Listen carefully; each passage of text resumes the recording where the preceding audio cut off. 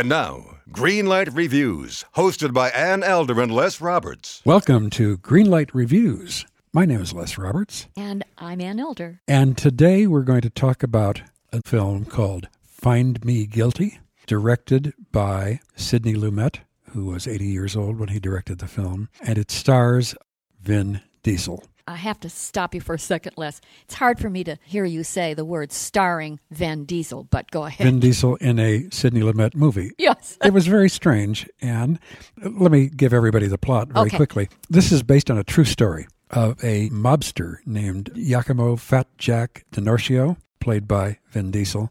He defended himself for what would be the longest mafia trial in U.S. history. It went for well over 2 years. He was not the smartest guy in the world in one sense, but in another sense, he was a very bright guy. Street smart, I think they said. The thing about Jackie DiNorcio is that he was a very funny guy. And by the way, most of the dialogue in the courtroom was taken from the actual trial. From the transcripts. So it was very amusing for quite a while. There were some other very, very good actors in this film. I agree. Peter Dinklage played one of the mob attorneys. If you know Peter Dinklage, he is a little person, as they say. With a giant talent. Giant talent and a giant voice. The wonderful thing about him playing this very, very competent lawyer is not a mention was made about the fact that he's only 2.5 feet tall. He was just wonderful. Alex Rocco, who has been in every mob movie ever made. He's a great-looking Italian guy. He plays Nick Calabrese, who is the boss of bosses. Right. And he's the most vicious of the lot. Definitely, very, very vicious. Ron Silver plays the judge. A real favorite of mine. Yes, he's a wonderful actor. Oh, he's a terrific actor. We've seen him most of this season on The West Wing on television, where he's Alan Alda's campaign manager. He plays this judge with great humanity and great authority and great good humor, too. He does, and he's also very cold when he has to be, certainly Yes. at the beginning of the film. It's all talk. It's all in the courtroom. I think that Sidney Lumet did an amazing job. I agree with you. Keeping the ball in the air all during this film, where it's a bunch of people sitting around in a big, stuffy courtroom, and 99% of them are male. Right. Wonderful New York actor faces, by the way. I agree.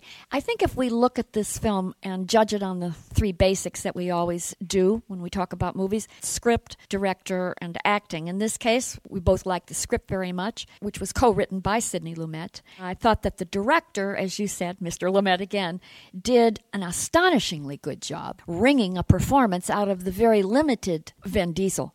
Then we get into the problem of casting, and of course this movie really hangs on the main character. Right. He's in every scene, by the way. And we have to buy the fact that he's a thug and a hoodlum, and he's a wise guy who takes on his own court case and is able to charm and cajole that jury into thinking that he's a decent man who refuses to rat out his fellow hoodlums. Stand-up guy, as they say. Stand-up guy. He is obsessive about trying to get the love of those gangsters. And I just, after a while, found that very, very boring.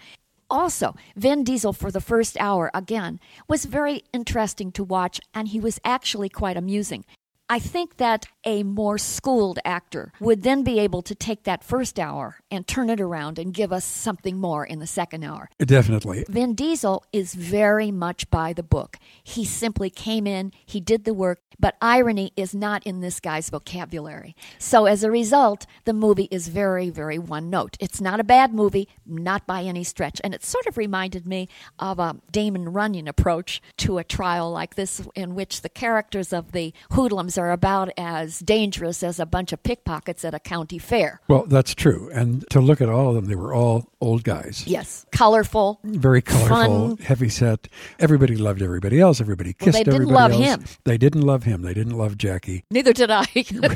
Well, I got to say about Vin Diesel, he was not horrible. He was the kind of actor that I think all of us might have seen somewhere in Little Theater or in dinner theater somewhere, and you say, he was pretty good. For a butcher. Exactly. Or for a dry cleaning guy. He's just not that charismatic on screen. But again, I want to say that he did a very serviceable job in this role. And for that, he should get down on his knees and thank Sidney Lumet. I agree. And I think we ought to thank Sidney Lumet at the age of 80 for taking on this film. He has done such magnificent movie making in the past. I agree. So I'm going to give this a yellow light. I'm not going to tell everybody you must go see this. It's great. But it has its moments, and it is entertaining in spots. Well, I felt the same way, Les. I think that Vin Diesel just droning on and on about the justice system at the end of the movie and constantly reminding us how he loves these great guys from the neighborhood. Come on, it just plain tired me out. So, yellow light from me. I'm going to say find me guilty. Please find me bored to some degree. I cannot give it a green light, but I give it a healthy yellow. Okay, that sounds good. Find Me Guilty, directed by Sidney Lumet and starring Vin Diesel, gets a yellow light from me and a yellow light from Ann Elder. And what more can we say about it? Until next time, I am Les Roberts. And I'm Ann Elder. And we're looking forward to seeing you having a great time at the movies. Hi, I'm Christina Yerling-Biro, host of the podcast Pop Culture Confidential. Join me as I go way behind the scenes with some of the most influential people in entertainment and media.